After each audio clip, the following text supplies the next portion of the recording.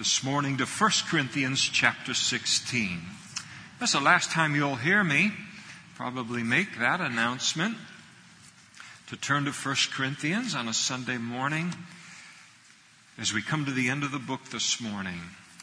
1 Corinthians, Christian living in a pagan world. If you're with us this morning and you don't have a Bible, men are coming up the aisles with Bibles right now, and just wave and they'll give you a Bible so you can read and listen.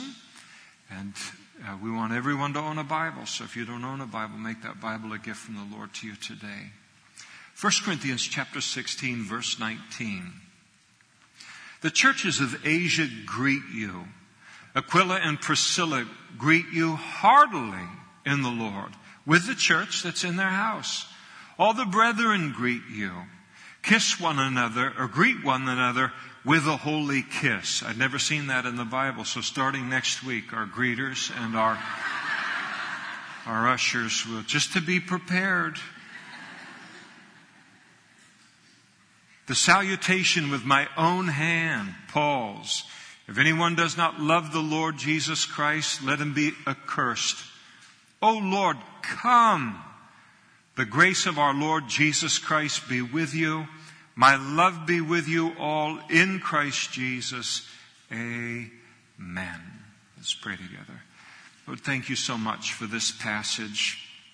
Thank you for our time in this book as a whole. Wow, what territory we have covered and what you have built into our relationship with you and our understanding of the Christian life. Thank you for that. And we pray that you would speak to us now, this final time of studying this book on Sunday mornings, and speak to us the truths that are bound up in this closing and what they reveal to us about your heart, Lord, and what's important to you. Give us ears to hear what the Spirit would speak to the church. And we ask it in Jesus' name. Amen. Please be seated. This passage records the close of the Apostle Paul's letter to the church at Corinth. And it's a very beautiful closing, very, very personal closing to the letter. He writes this letter from the church at Ephesus, and he passes on in verse 19 the greetings from all of the other Christians in the city of Ephesus, wanting to say, hey, I know you're writing a letter to the Christians there in Corinth. Would you send our greeting along as well? And so he did it. He then goes on to communicate the personal and the hearty greeting from Aquila and Priscilla and the church that was meeting in their home. Aquila and Priscilla were kind of itinerant ministers in those days. The persecution drove them out of Rome, drove them around the Roman Empire, persecution against Christianity. But wherever they went up, wherever they ended up where the Lord took them, they'd always start a church in their home. And of course, in those days, they didn't have church buildings like this. And churches met small groups within homes, and they were always faithful to do that. They heard the letter was being written, and they said, chime in and let them know that we heartily greet them as well. He goes on further to tell them to greet one another with a holy kiss. And the idea is that when they come together and meet, that they would greet one another warmly, genuinely, express a real concern for one another and the well-being of one another as Christians. And much of the rest of the world, people still greet one another with a kiss. And so you go to some parts of the world, and it's a kiss on one cheek, a kiss on the other cheek, and then they're done. But sometimes you then go to another part of the world, and you think they're done after two kisses, and you move away, and there's a third kiss. Now you got all offended, or you hit them in the forehead while they were coming around. You're ready to go on about your business. I watched a little bit of the Tour de France this year, and at the end of the different stages, the winner of the race or the winner of the stage or the polka dot jersey or the best young rider or whatever, every day they get a little trophy if they've lead in those areas. And these French women come up and they hand them the trophies and then kiss them. And it's a 3-kiss thing. So apparently that's what they do in France. So we don't do that so much in our culture. What we do is we give people a good hearty handshake and sometimes grip their forearm at the same time and look them in the eye and we smile, and that communicates our warmth. How are you doing? We care about you, and good to see you. And so that's what he's saying should mark our fellowship with one another. Paul then communicated in verse 21 that while the bulk of the letter he had simply dictated to a secretary that was with him, one of his traveling companions. He dictated it. That person wrote. Paul had some eye problems, and maybe that affected some of that. But now at the end of the letter, in verse 21, he then finishes the letter off in his own handwriting. And just as kind of a personal expression toward them. You can imagine on the Sunday night at the church at Calvary Chapel there in Corinth, or whatever they called the church. But when the letter was read there and they come to the end of the letter and now it's in Paul's actual handwriting at the end, anybody that saw that, here you're seeing the very handwriting of the Apostle Paul. If you could get a lot on eBay if you still had that today. Really, remarkable. But that personal touch that Paul wanted to add to that. And then he went on to declare in verse 22 that if anyone does not love the Lord Jesus Christ, let him be accursed. And in doing so, he is strongly warning the church at Corinth against coming under the influence of anyone that doesn't love Jesus. He's not saying that everybody who's not a Christian is on the search for meaning and purpose in life, and who is God and all. If they don't love Jesus right now, then let them all just go to hell. That's not what he's saying there. He's saying let them all be accursed. That wasn't the heart. The Apostle Paul gave his life to share the gospel with people so that they might be saved. He had a tremendous love, not only for Christians, but the whole world. He knew what it was to be a Christian. He knew what it was to not be a Christian. He loved everybody. And he knew concerning God that God isn't willing that any should perish, but that all would come to repentance. So he's talking, it appears here, specifically about within that local fellowship, for those who know the gospel, they've rejected the gospel, still want to be an influence within the gospel. Let them be anathema. Let them be accursed. Now, we do know that if a person doesn't love the Lord, doesn't put their faith in Jesus for the forgiveness of their sin, then that person is accursed, because we are already cursed as descendants of Adam and Eve. We're already doomed because of our sin. It's separated us from God. So there is a sense in which all of that is very true, and it's in its own right as well. But Paul's attitude wasn't cavalier toward those who are lost. He seems to be talking about being careful about a certain kind of person in the church. He then encouraged him in verse 23 in the greatness of the grace that is found in Jesus Christ. Have you noticed that the grace in Jesus Christ is great toward us? Yes. You made it another week, and his grace is the explanation. And finally, he reassured them of his personal love for them in verse 24.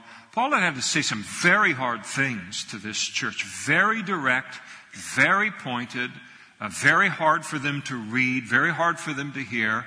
And Paul wanted them to know that I still love you. I still care about you. And he didn't want them to hear these things and wonder if Paul's like, okay, I'm sick of you. I'm through of you. I can't believe a church could have so many problems. Now, I never want to hear from you again. Now, he knew that people could be sensitive in that way, and he reassured them of his love and of his deep commitment for them. I want to focus most intensively upon the three words that in Paul's closing that I skipped over in kind of my overview of the closing. They're found at the end of verse 22, where Paul declares, "O Lord, come." And that's the whole phrase that's made. "Oh Lord," you ever felt that? "Oh Lord, come." And those three English words, they come from a single word in the Aramaic that's used in the original writing here. The kind of common language of the common person in those days was Aramaic. And that Aramaic word that he uses, that's translated in English, "O Lord, come," it's the Aramaic word Maranatha. And it means exactly as it's translated here, "O Lord, come." And it's a prayer. And it is a prayer that communicates to the Lord, "O Lord, come quickly." And the prayer is a response. This prayer, "O Lord Jesus, come quickly." "O Lord Jesus, come." That prayer is a response to a promise of Jesus, his promise to one day return. Jesus declared in John chapter 14, he said, "Let not your heart be troubled. You believe in God, believe also in me. In my Father's house are many mansions. If it were not so, I would have told you. I go to prepare a place for you," speaking of heaven. And he said, "And if I go and prepare a place for you, I will come again and receive you to myself, that where I am, there you may be also." The great event that's described there in terms of the biblical prophetic timeline is called the rapture of the church. And Paul describes it most specifically in his letter to the Thessalonican church, in his first letter to them in chapter 4, verse 16. Let me read it to you. Description of the rapture of the church. "For the Lord himself," speaking of Jesus, "will descend from heaven with a shout, with the voice of an archangel, and with the trumpet of God. And the dead in Christ will rise first. And then we who are alive and remain shall be caught up together with him in the clouds to meet the Lord in the air. And thus shall we always be with the Lord. Therefore comfort one another with these words." And this event that the Bible describes as the rapture of the church is an imminent event. That is, it could happen at any time, in an instant that it could occur. Just as Jesus taught in the parable of the 10 virgins. He said, "Watch therefore, for you know neither the day nor the hour in which the Son of Man is coming."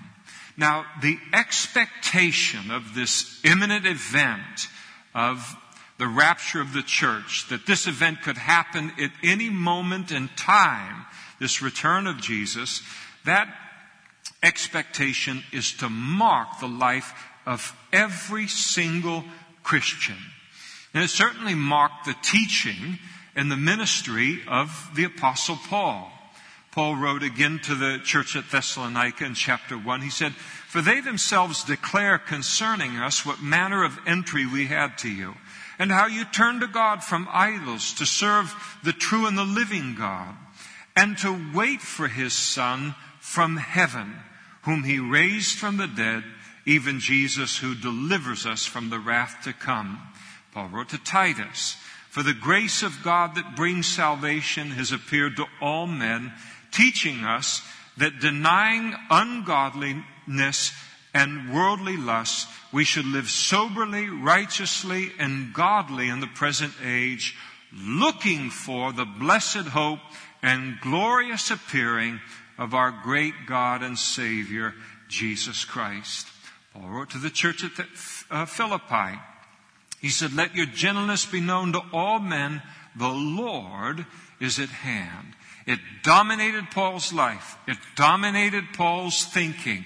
It dominated his teaching that Jesus is coming back for his church to take us into a very prepared heaven. We could quote many, many verses more in this vein.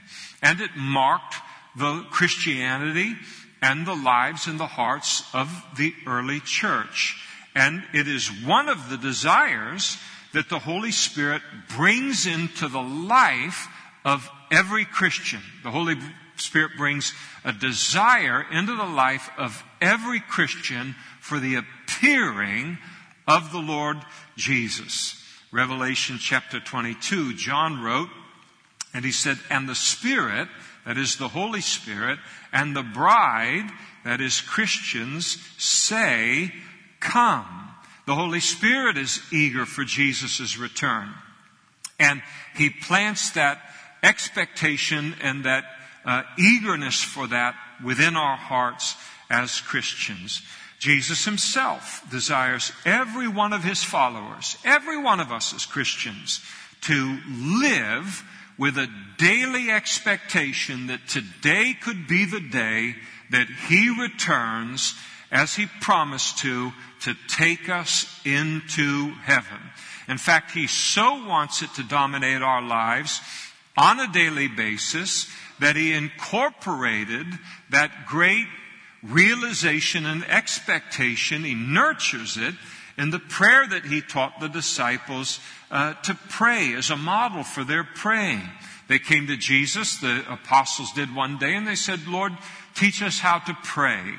And Jesus said, "After this manner pray." And He gave them a model. Good for us today as well. But here was the prayer. He said, "Our Father which art in heaven, hallowed be thy name. Thy kingdom come, thy will be done on earth as it is in heaven." And the looking forward in that prayer is that daily consciousness of the fact that Jesus is returning. I long for His return. I want Him to establish His kingdom in the world. And so this looking forward to Jesus' return, the rapture of the church, is not to be the characteristic of some fringe element of Christianity or some small group or select group or super spiritual group of Christians. It is to mark the Christianity, the Christian experience of every single follower of the Lord Jesus. Why? Why is that important? There are many reasons, but let me briefly give you 3 this morning. What this expectation produces in our lives. Number 1, it produces a needed influence to live a pure life. John wrote in his first epistle, he said, "Beloved, now we are the children of God. And it has not yet been revealed what we shall be, but we know that when He, that is Jesus, is revealed, we shall be like Him, for we shall see Him as He is." And everyone who has this hope, that is the hope of Jesus' return for us as Christians, and whoever has this hope in Him, that is in Jesus, purifies himself just as He, that is Jesus, is pure. Why does it have a purifying influence in our life? Because if Jesus can return at any moment, then none of us wants the rapture of the church to occur while we're engaged in some kind of a sinful activity. We want that rapture to occur when we're found watching and waiting and working for the Lord. And so it has that influence upon our lives.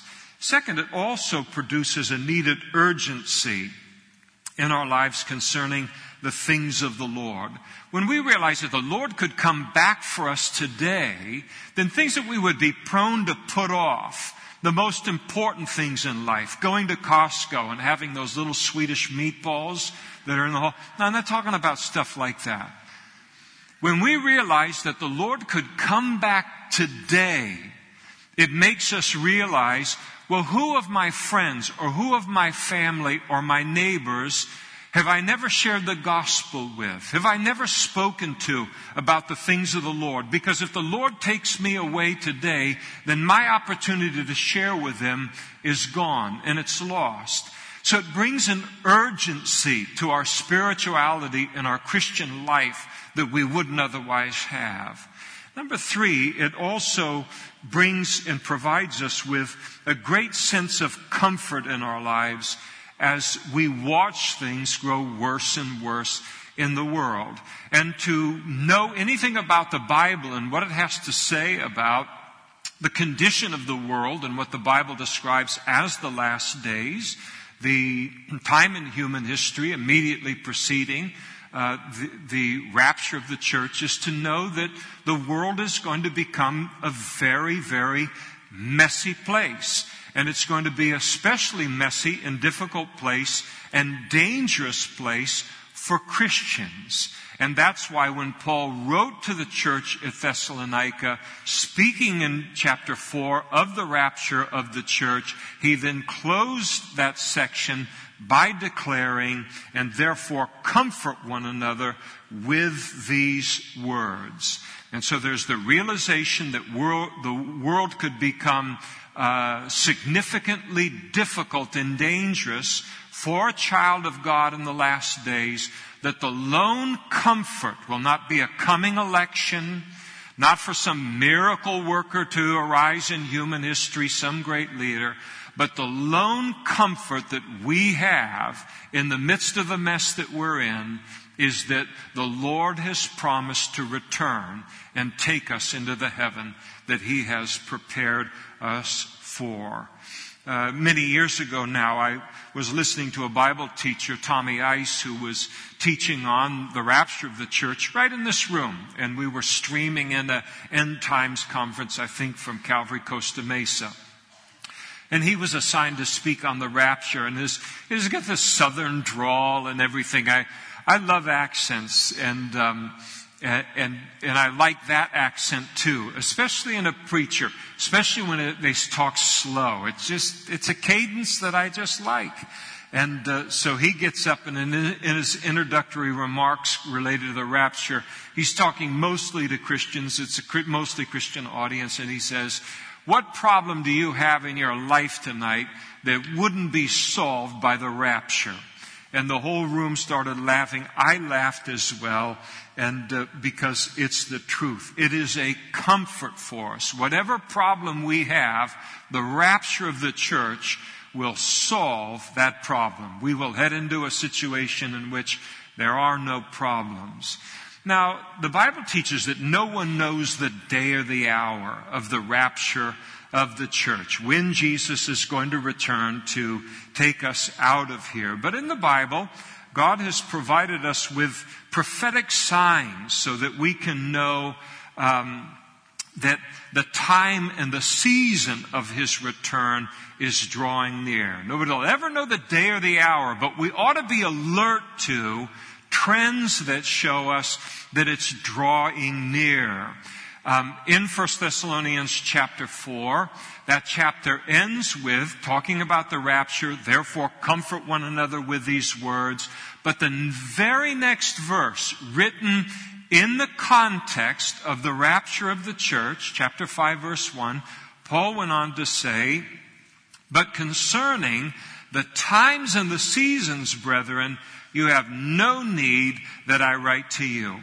We don't know the day or the hour. We're not interested in it. Well, we may be interested in it, but we will not know it. But we should know the times or the seasons that give us an indication that the day and the hour is approaching. And as we see the prophetic picture described in the Bible kind of developing before our very eyes, we see the Bible says it's going to be like this. We see it becoming like that before our eyes. It produces within us a very deep and a very settled, mature, peace-producing, Jesus is returning in our hearts and in our minds. Bible prophecy is never given in order to terrify us as Christians. Oh no, that's how terrible it's going to get? It's not intended to produce that. God is greater than any human circumstance that He calls His people to be faithful in. So prophecy is never intended to terrify us. It's given to us so that as God's people, we are able to safely and clearly process world events, to see behind world events, and to realize, yes, what is happening in the physical realm before my eyes, though it looks chaotic, though it looks like it is out of control, humanly speaking, because I know the Bible and what it says about what the world is going to be like in the last days, I know that God is at work. Things are not out of control, but they are under His control, and He is marching human history to His God appointed end. And prophecy produces that peace, that reassurance in our hearts. And it forces us then to say, the Lord's return is drawing near. And as Jesus said, we begin to look up knowing that our redemption draws nigh. Now, allow me just to remind you of just a few of the prophecies in the Bible that communicate to us that Jesus' return is drawing near. For some of you, this is old hat, and you're very, very familiar with this subject through the years. Never harmful to be reminded. For some of you, it's all entirely brand new. Follow along as long as you can and as much as you can. It won't be like, oh boy, this is so deep I can't understand it. But some people are interested in these things more than others. But here we go as we head into it. Fascinating as we think about the world that we're living in right now and trying to process world events in the light of the Lord's return. Fascinating to look at what the Bible has to say about what the world will look like geopolitically in the last days or in the end times. Those are the words that God gives to the age in human history that immediately precedes the rapture of the church and then later Jesus' second coming. In Ezekiel's chapter 36 through 39, we have God laying out a tremendous geopolitical picture of what the world is going to look like in the last days. In chapters 36 and 37, Ezekiel, 2,600 years ago, prophesied of the rebirth of the nation of Israel. He prophesies at a time when the children of Israel are in bondage in Babylon. And he makes this prophecy that they will return to the land, they will become a nation once again. And then in one of the great miracles of human history, 2,600 years after the prophecy was given, May 14th, 1948, Israel became a nation again. And it is the single great sign that we are in what the Bible calls the last days, because God said through Ezekiel that it would occur in the last days. Amazing miracle. Those that study these things, they say that in terms of human history, that no group of people have ever been displaced from a homeland or robbed of a homeland for a period of 2,000 years and been able to hold together their ethnic identity without being absorbed by the world as a whole. And yet the Jews did it. They maintained as a group of people until the day that they would then once again become a nation, just as God said. One of the miracles in human history. In Ezekiel chapter 38 and 39, and I'm not going to have you turn to it and dig all the way through it because I don't have the time to do that today. Just follow along as best as you can related to it. In chapters 38 and 39, Ezekiel describes a great military attack or an invasion that will be launched against Israel in the last days. And this invasion is clearly intent upon the destruction of Israel, to drive them into the sea is kind of the language of her enemies today. And this invasion, this attempt to destroy her, what is described, falls in line between the time of Israel becoming a nation once again, May 14th, 1948, and Jesus' second coming. What's described there is not the Battle of Armageddon. It's a completely different battle.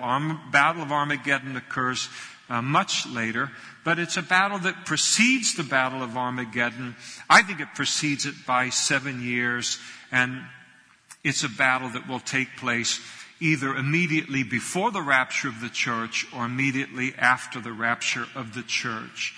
In that passage in Ezekiel, we're told that Israel will be attacked by a major military power that exists to her far north. This is the language that's used by Ezekiel. And you pull out a map of Israel, and you draw a line straight to the far north, and you almost bisect the capital city of the nation that is in the far north, and that city is Moscow. And so it talks about the fact that there will be a major military power that will attack her, and that military power exists to her far north. We know it today as Russia. The allies of this invasion that comes not only from the north but from other nations, the nations that join Gog, Magog, ancient names for modern-day Russia, that geographical area, are also listed in the passage, the allies of Russia. And among those that are listed is Iran, will join Russia in this attack upon Israel to destroy her. You can't pick up the newspaper, you can't go online, you can't study anything related to the Middle East without being forced to learn a great deal about Iran these days. Constantly in the headlines, it is very instrumental in what's happening in the Middle East today and the instability of the Middle East. Iran has very, very close ties to Russia. They are very, very close partners on a lot of different levels. Iran funds two of the Islamic terrorist organizations that pose the greatest threat currently to Israel and her survival. These two terrorist organizations openly engage Israel militarily, openly provoke her militarily, and those two groups are called Hamas and Hezbollah. And basically what's happening, we read the headlines and we say, Hamas is attacking Israel, and then Israel is responding in a counterattack. And Hamas and Hezbollah had the war against Israel from the north up in Lebanon years ago, is poised to once again attack even today. But we read about Hezbollah, Hamas, Israel, Hamas, Hezbollah, Israel, all of this. And then very few people talk about Iran, not realizing those that study the things and are fairly conversant with it understand that this is essentially Iran engaged in a proxy war with Israel through these terrorist groups. Iran is simply probing Israel, provoking Israel, trying to discover her strengths, her weaknesses, her limitations by using two Palestinian terrorist organizations to do it. But it's all Iran behind the scenes. Hamas is happy to do it. Hezbollah is happy to do it. But they are not the big person behind the scene in seeking the destruction of Israel. Iran is the one that is in the driver's seat there. In Ezekiel's prophecy, he also mentions that northern Sudan will join in this attack on Israel. And northern Sudan is the Islamic part of Sudan today. It also lists Libya as an ally. When we used to do prophecy updates years ago, we would talk about the fact that Libya is going to join this invasion against Israel. But we would have to kind of qualify it.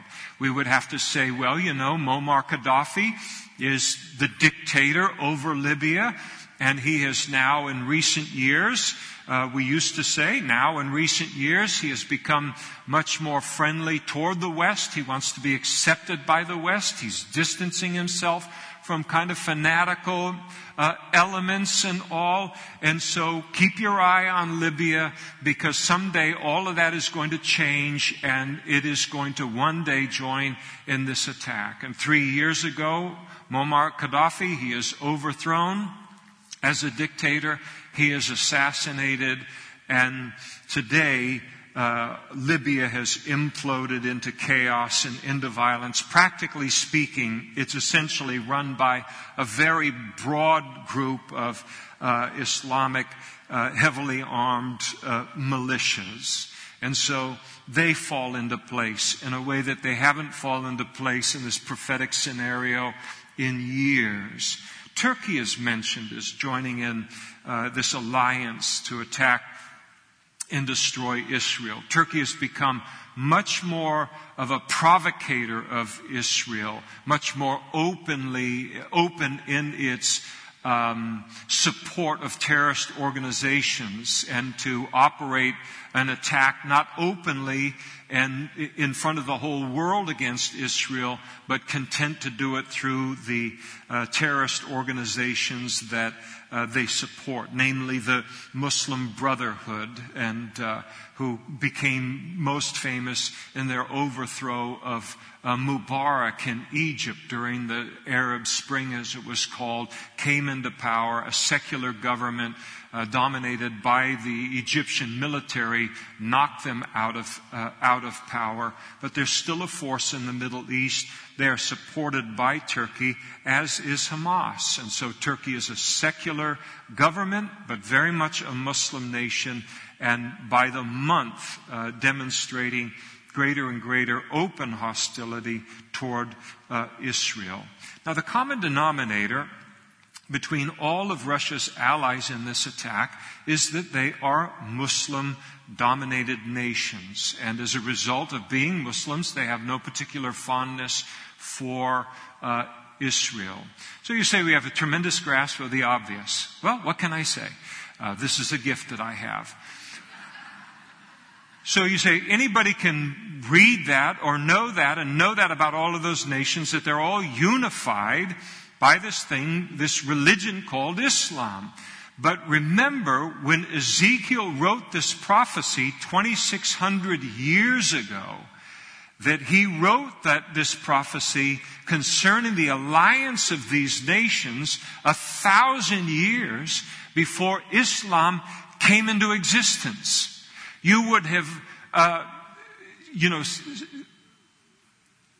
back in the, before Islam was established in the 7th century, before all of that got established, you would have looked at this prophecy of Ezekiel and you would have said to yourself, what in the world could bring this group of people who are just wild tribes that can't get along with one another? How would they unite together to join in an attack upon Israel back in the land? What in the world could do it?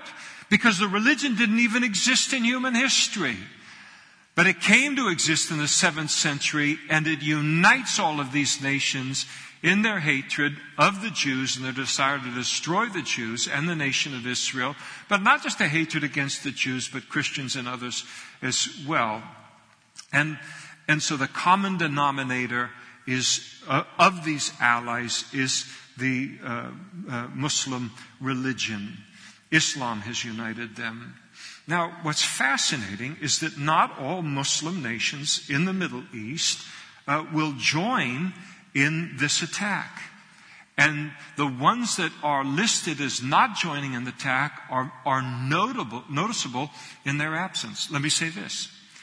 In terms of Russia and in terms of these Muslim allies set to destroy Israel, every one of them is absolutely, perfectly, down to the minute details, in place for becoming a part of what Ezekiel described 2,600 years ago. It's amazing. There isn't a thing like you'd have to say 3 years ago, or the last time I taught on this, or 10 years ago, or 20 years ago. Hey, it looks pretty complete, but there needs to be some development here. You need to watch this related to Iran, watch this related to Libya, watch this related to Egypt. No, all of that's off the table. There are no qualifiers now. Everything is in place like never before in human history. Now, the nations that won't join in this attack, one of them that's listed there by their ancient name is what we know today as Saudi Arabia. Saudi Arabia will not join in this invasion of Israel because though Saudi Arabia is a Muslim nation, today what they fear most is the further empowerment of Iran in the region, which they view as the greatest threat in the Middle East. And so Saudi Arabia and Iran are currently very bitter enemies in the region, and Iran is going to be a part of the attack. Saudi Arabia will not. That's the scenario in the Middle East that you woke up to this morning. Egypt will not be a part of the attack. They are not listed. And we know today that Egypt has a peace treaty with Israel. But here's a fascinating thing in terms of updating related to all of this. Remember when the Arab Spring occurred just 2 to 3 years ago? And all of these Arab nations were overthrown with the idea that they wouldn't set up a theocracy based upon Islam, but that they would then set up a democracy. And Mubarak was overthrown, and our government had a very big part in that, sad to say, in the destabilizing of that country. Mubarak was no gem.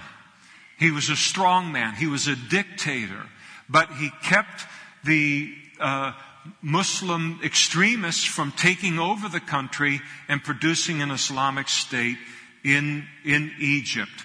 Well, we betrayed him in a way that caused all of our allies in the rest of the world to look at us as a government and say, you can't trust them, not left, not right, not up, not down. It was an incredible betrayal to one of the few allies that we had in the region, a reliable ally in the region.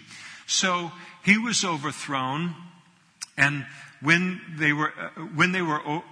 he was overthrown, then the Muslim Brotherhood came into power. They were elected into power and took over the country. And this is a fanatical group, hostile toward Israel. And so every one of us who knew something about Ezekiel 38 and 39 said, this throws a monkey wrench in the whole prophetic picture. It isn't that it isn't going to happen, but it delays the timetable. Because if Russia invaded Israel with Iran and so forth and so forth and so forth, the other allies, Egypt, under the Muslim Brotherhood, would have readily joined the invasion because of their extreme hatred of Israel. And so he thought, oh no, this is a different thing that's happened in Egypt.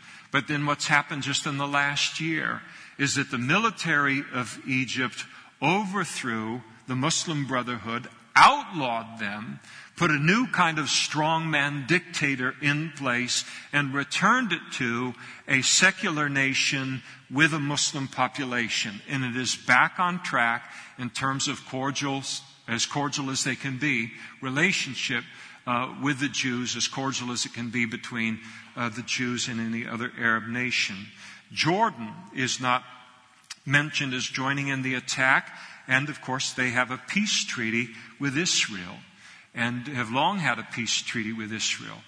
When we, with other nations, when we initiated the Arab Spring a number of years ago and basically set wildfires across the Middle East, what happened in destabilizing the governments of so many nations at that time, it terrified every government in the Middle East, because many of these governments are in place where the boundaries are artificial boundaries established after World War II. You have various tribes that have been forced together by political boundaries, and very often in these countries you have a minority group of people who are from one tribe, and they rule over a majority within the nation who are of another tribe or group of tribes.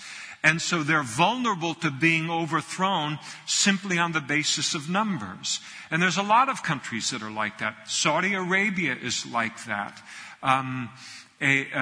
Jordan is one of those countries. So today, you have a real possibility of one day the majority population in Jordan of destabilizing the nation and overthrowing the minority group that is ruling Jordan and then saying the contract, the peace treaty with Israel is null and void. But that's not the scenario that we have today. Jordan does not join the attack. It currently has a peace treaty with Israel. Again, the point that I'm making is every single detail. It excites me because I have followed all of this since 1980 when I became a Christian. Prophecy fascinates me. The degree to which this prophecy is developed geopolitically without qualification is astonishing in terms of speaking of the fact that we are in the last days and should be looking like never before for the Lord's return. Iraq is not mentioned as joining in this invasion of Israel. And of course, in terms of right now, we see why. They're fighting for their own stability. They're fighting for their own survival. And they have no army to field in any kind of an invasion like that. Syria is in the same place. If Syria was not in the civil war that it is currently in, Syria, that government and the people of Syria, they hate the Jewish state. They would join any invasion against Israel. Why are they not listed? Because right now they're in their own civil war and not in a place to join in any other invasion. Again, not only are the nations who are named to become a part of that invasion in place, but each one that isn't named is tantalizingly perfectly in place for why they cannot and would not at this moment in time. Now, the geopolitical world, again, that Ezekiel described prophetically 2,600 years ago, it's the exact geopolitical situation of the Middle East this morning, but also concerning Russia, led by Mr. Putin. Mr. Putin is less a communist and more a nationalist. He loves Russia. He believes in Russia. He believes in the greatness of the motherland. And he longs for the greatness of Russia to be restored and for her to know her former greatness. And Russia today, as you've seen in the headlines in the last year or so, actually a little bit longer, but very intensively in the last few months, Russia has no qualms about using its military in order to extend its greatness, to extend its influence. It did so in invading the country of Georgia in 2008. It did so in annexing and invading a sovereign part of the Ukraine earlier this year, known as Crimea. It is currently doing the very same thing in its attempt to turn eastern Ukraine back into its fold. That's happening as a part of our daily headlines at this time too. And with hardly a significant peep or a pushback from the rest of the world, and specifically the Western world, Russia is very, very much at this point in time in an aggressive, expansionist mode. Now, concerning the Middle East, the recent Arab Spring that began 2 or 3 years ago, again, that we played a significant part in encouraging, it has turned into a nightmare in the Middle East. And that nightmare is far from over. If I was in Israel, I would hate the United States government. Here you are thousands of miles away, and you set on fire deliberately all of the nations that weren't on fire all around us. You destabilize this region all around us and then go on about your business. You can't believe how hard you've made life for us. But think about what the Arab Spring has done to the common Arab person. The common persons in these nations where things weren't ideal. They won't be till the Lord returns. But think about how hard things have become as revolution has engulfed these nations, and the average person doesn't know where they're going to find bread or clean water or food for their children or medical care. Think about the Christians in the Middle East who are being slaughtered by the thousands on the basis of an Arab Spring that we were instrumental in launching. It has destabilized the entire Middle East, putting most governments in the area that aren't already in chaos, even the strongest of governments, into danger. And it has massively emboldened Muslim extremists in their goal to, number one, destroy Israel, and then number two, conquest or conquer the world. And these nations sense that that are in this Islamic revolution that's going on, they sense and know that the West has no stomach for another war in the Middle East. And they recognize that because we don't, we have withdrawn, Europe has withdrawn, and we're not looking to engage militarily any longer in that part of the world. If ever we should have. I'm not talking militarily here. But what they recognize is that they may have the opportunity of a generation to strike and destroy Israel. Again, which is what Iran is doing through Hamas and Hezbollah today in their probing action. Islam is not and never has been a religion of peace. It has always expanded on the basis of violence from its very, very inception. The peace that Islam talks about, and it does talk about peace, but the peace that Islam seeks to establish in the world is the peace that comes with bringing the entire world into submission to Allah. And that is why you've been reading in the last few weeks that the Christians who have been caught in the crossfire of the wars and ISIS there in Iraq are now being given the ultimatum of committing to Islam, converting to Islam, or having their throats slit, or paying a tax that historically Muslims have meted upon Christians who do not convert to Islam. And so there isn't a peace, there isn't the idea of trying to get along with everyone. It's always been world domination. It's a part of the religion, and it's a part of what they're called to. And what is happening with Islam today is that we are engaged in a religious war. They're engaged in a religious war against the world, but the rest of the world is alarmingly slow in recognizing it. They know they're engaged in a religious war. The West doesn't know that they are engaged that this is a war. It's a religious war. It will not end with Israel. If they destroyed Israel tomorrow, it would simply move on to the next part of the agenda.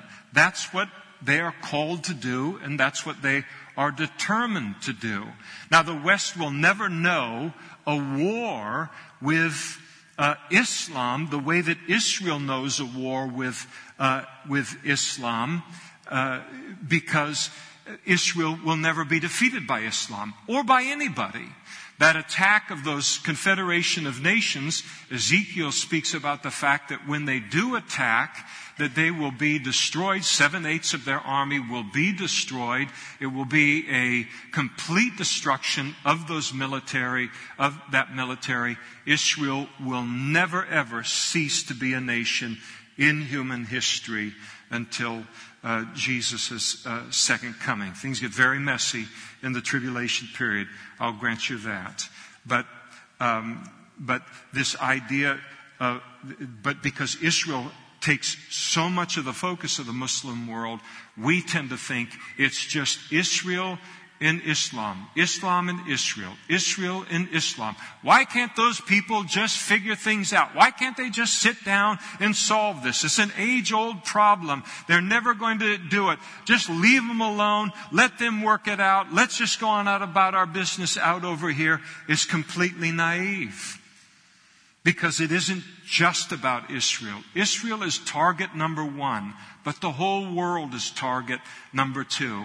And it is only because Israel is absorbing so much of the attention and so much of the military action that we're able to skate along in the rest of the world without the problems that they face on a daily basis. And so I think one of the reasons that the West doesn't recognize it or willing to accept it as a religious war is that we've lost sight of the fact that there's such a diminishing portion of the population has religious convictions. That's one of the things about being a Christian. You understand religious conviction. You understand there are things that we will live for. There are things that we will die for. I remember when I went into the church downtown on 10th and F, and it was when under President Clinton, and Janet Reno was the Attorney General at that time, and they invaded the compound in Waco. And I walked into the office, and they had set up a TV with rabbit ears and everything, and the whole compound's on fire, and gunshots, and the whole thing is on TV. And I thought to myself, nobody in this administration must have religious convictions at all. Because you would never attack a compound like that if you understand religious convictions. People will die for these convictions. And to think you're going to just walk in and take that over that way, and that they aren't going to do exactly what they did, somebody doesn't understand religion, and they don't understand those kind of convictions. And I think the West is slow to understand that this is a global war that's going on, that it's a global enemy, and it will have to be defeated in the same way that communism and other enemies of mankind in the past have needed to be defeated. We could go on and we could talk about Daniel chapter 2 and Daniel chapter 7 and Revelation chapter 17 that talks about the fact that following the rapture of the church right at the beginning of the Great Tribulation or the tribulation period, that the Antichrist will come into power. He is the first seal that is broken of the seals that are broken in the tribulation period, the revelation of the Antichrist, that he will lead a confederation of nations out of the old Roman empire, and he will take those confederations of nations and he will make it the final world-ruling empire before Jesus' second coming. And so, as we look around the world today geopolitically, broadening out of the Middle East, we ask ourselves, can we find a confederation of nations that exists in the area of the old Roman Empire, that is Europe, some of which are strong, some of which are weak, which also has also found a way of uniting together in a way that has not required that its member nations lose their individual national identities. And that this unification of nations has the population base, the industrial base, the technological base to dominate the world if it was led by the right leader. And of course the answer is yes, and it's called the European Union. And things will become such in the world following the rapture of the church that this section of the world will turn their sovereignty over to the Antichrist. These nations will, and they will say, make us into something great or make us into something, given whatever the circumstances are. All of it spoken about in Revelation chapter 17. I ask myself, why in the world would any group of nations, why would one nation in Europe, let alone a whole confederation of nations as the Bible describes, be willing in human history to come to a lone man, the Antichrist, No matter how charismatic he is, no matter how supernatural he is, he will be possessed by the devil himself. But why would they turn over the authority and sovereignty of their nations to one person in that way? And one of the answers, I think, to it can be that the world at that time could be so destabilized, such a dangerous place, that they look and say, it's time for desperate measures. We're willing to turn over this kind of power and this kind of authority to someone who has vision and ability to make us into something great and into something safe. And I tell you, I understand it. Look at the world that we live in. Look at how much of the world is in this place of destabilization. Everybody in the whole world's in a panic over it, that keeps their eye on the ball. And I understand people that don't keep their eye on the ball. And I'm killing you right now. All you want to know is whether the Giants are going to beat the Dodgers today. And I get all of that. I want to escape all of it. I can't wait. I can't wait for college football to start. I can't wait for the NFL to start. So I can have a distraction from all of this stuff. A recess. I've watched hardly any sports at all since the end of the NBA playoffs because I don't care for baseball that much. That's my fault. That's not a reflection on baseball. It's a problem with me. I just don't get the game that much. And I was no good at it. I was no good at football either. But those people are slaughtering one another out in that field all the time. And I happen to watch that. It's the latest version of Gladiators, you know. So I like all this. But I understand, tune all of it out. I don't care. I just want to think about what we're going to have for dinner tonight and then what game can we watch afterwards. I get all of that. But you look at the world in which we live in and people who want to ignore it, even they can't ignore it because of how we have destabilized the world and how destabilized and dangerous it is. The world is on fire today in a way that it hasn't been in most of our lifetimes. And the fact of the matter is that the world does need, at this point in human history, the United States to be great and to be good and to be an influence for peace in the nation, in the world. And when we vacate that position, and I'm not advocating war, but when we vacate that place, and then we destabilize within our own nation the number of things that we have destabilized. When you destabilize an economy, you destabilize a nation's health care, you destabilize a nation's borders, you destabilize every relationship you have with every foreign ally, you destabilize the entire Middle East and so forth. There comes a point where you introduce so much change and instability into a nation and into a world that you think you can still control, but then you do one more thing and you lose control of all of it, to where even the United States of America cannot put the genie back into the bottle. And sometimes that one more thing is something you didn't plan, but it just happened in human history.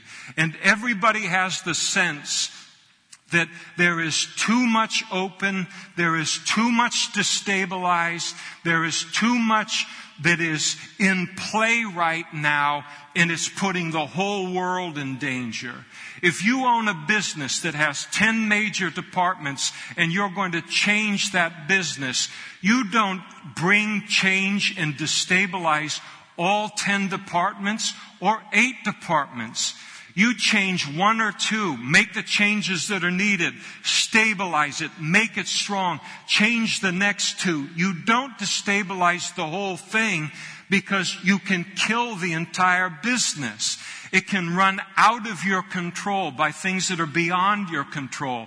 And there's that sense in the world today that this thing is a very, very volatile place. And it's just going to take one epidemic, one more war, one more economic meltdown, and this thing becomes a free-for-all. And people recognize it. And they are afraid as a result of it. And when you have that much instability, that much destabilization in a world, then people become desperate and they will turn unbelievable power and authority over to someone who is highly charismatic, and even if that person is the devil himself. We could go on and talk about the moral condition of the last days. I don't have time to do it and talk about this, all of these things literally for hours. But just let me close in this way.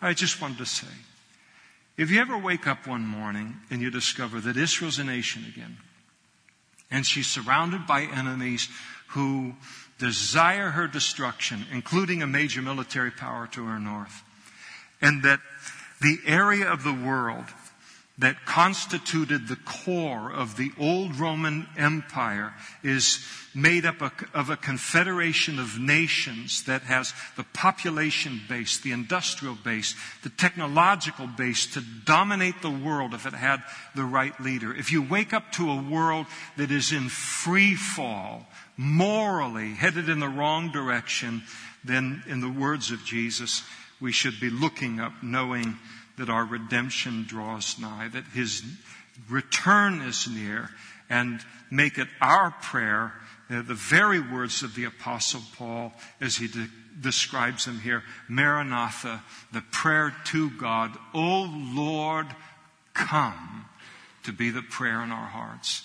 God gives us prophecy in the Scripture, not so that we will be terrified by world conditions, but that we will as Christians look behind what we're seeing in the physical and to realize, no, it looks like it's out of control, but it is not out of control.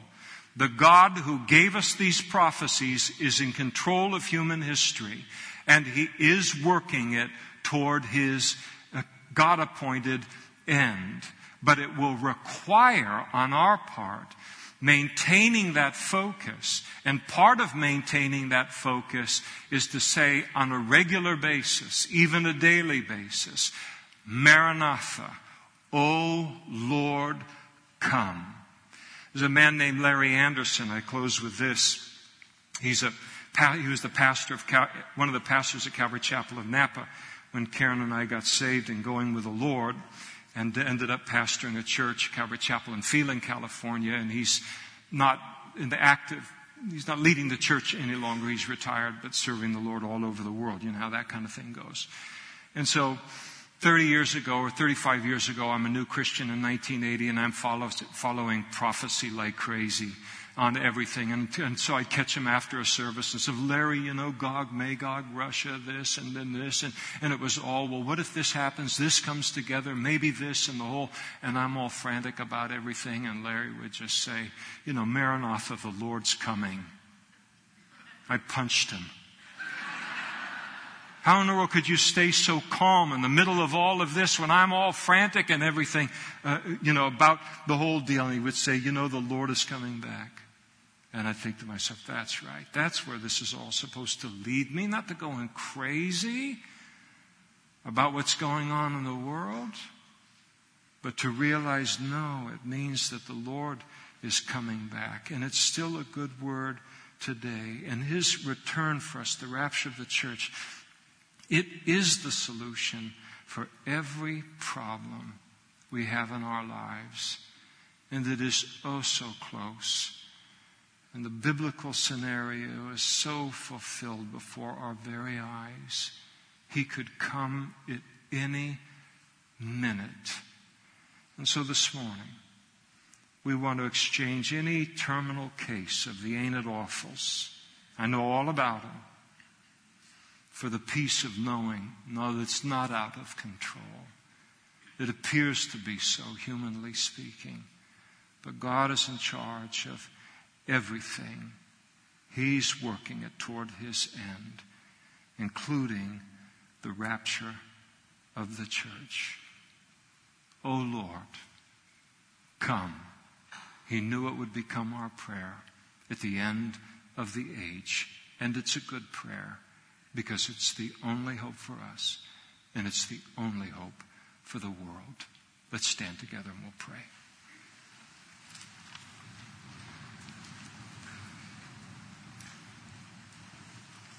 And so we pray, Lord, by your Holy Spirit, that the anxiousness, the concern, the sense of uncertainty, the franticness, Lord, all of these things that we feel like everybody else, as we look at the proverbial world on fire all around us, we realize you've got something better for us. And we pray that right now, by your Holy Spirit, that you would replace all worry and fret and concern with that simple phrase, Maranatha. O Lord, come. And so we pray this morning, Lord. Lord Jesus, come quickly. And Holy Spirit, keep us empowered and keep us busy about God's business in these last days. May this knowledge of Jesus' return create an urgency in us we wouldn't otherwise have, a concern for purity that we wouldn't otherwise have, and a comfort that we wouldn't otherwise know. And we ask these things, knowing that you hear our prayers and answer our prayers. And we do so in Jesus' name. Amen.